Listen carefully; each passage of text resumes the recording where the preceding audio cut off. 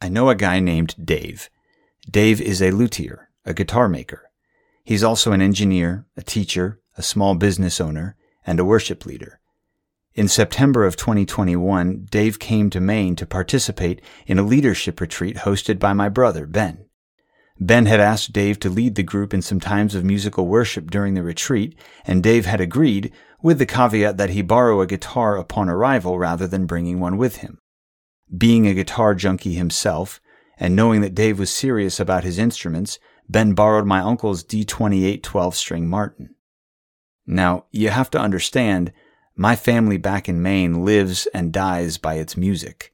Our family reunions are basically choir practices, with some lobster and blueberries thrown in for kicks.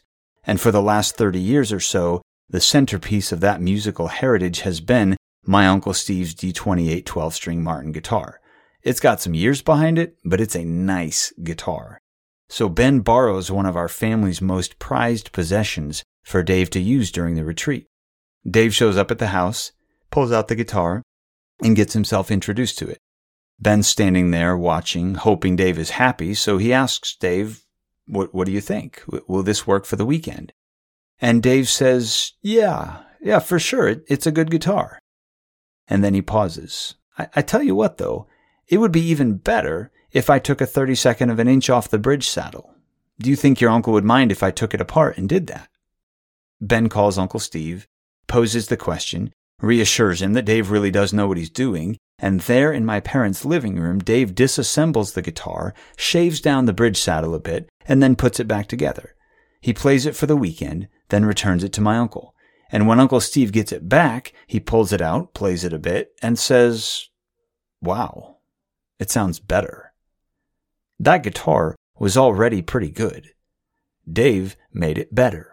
He made it better by knowing things that I don't know, hearing things that I can't hear, seeing things that I can't see, and doing things that I can't do. I like music. I play the guitar. I've even played that guitar, my uncle's guitar. But I can't make that guitar better. It took a specific combination of musical and technical and, by the way, relational skill to do what Dave did with that guitar. I'm never going to do exactly what he did. To be honest, I'm not terribly interested in being able to do that. But I am interested in doing in my field what Dave does in his. I am interested in getting really good at making things better. So this podcast is about anything and everything that gets us better at making things good and good at making things better.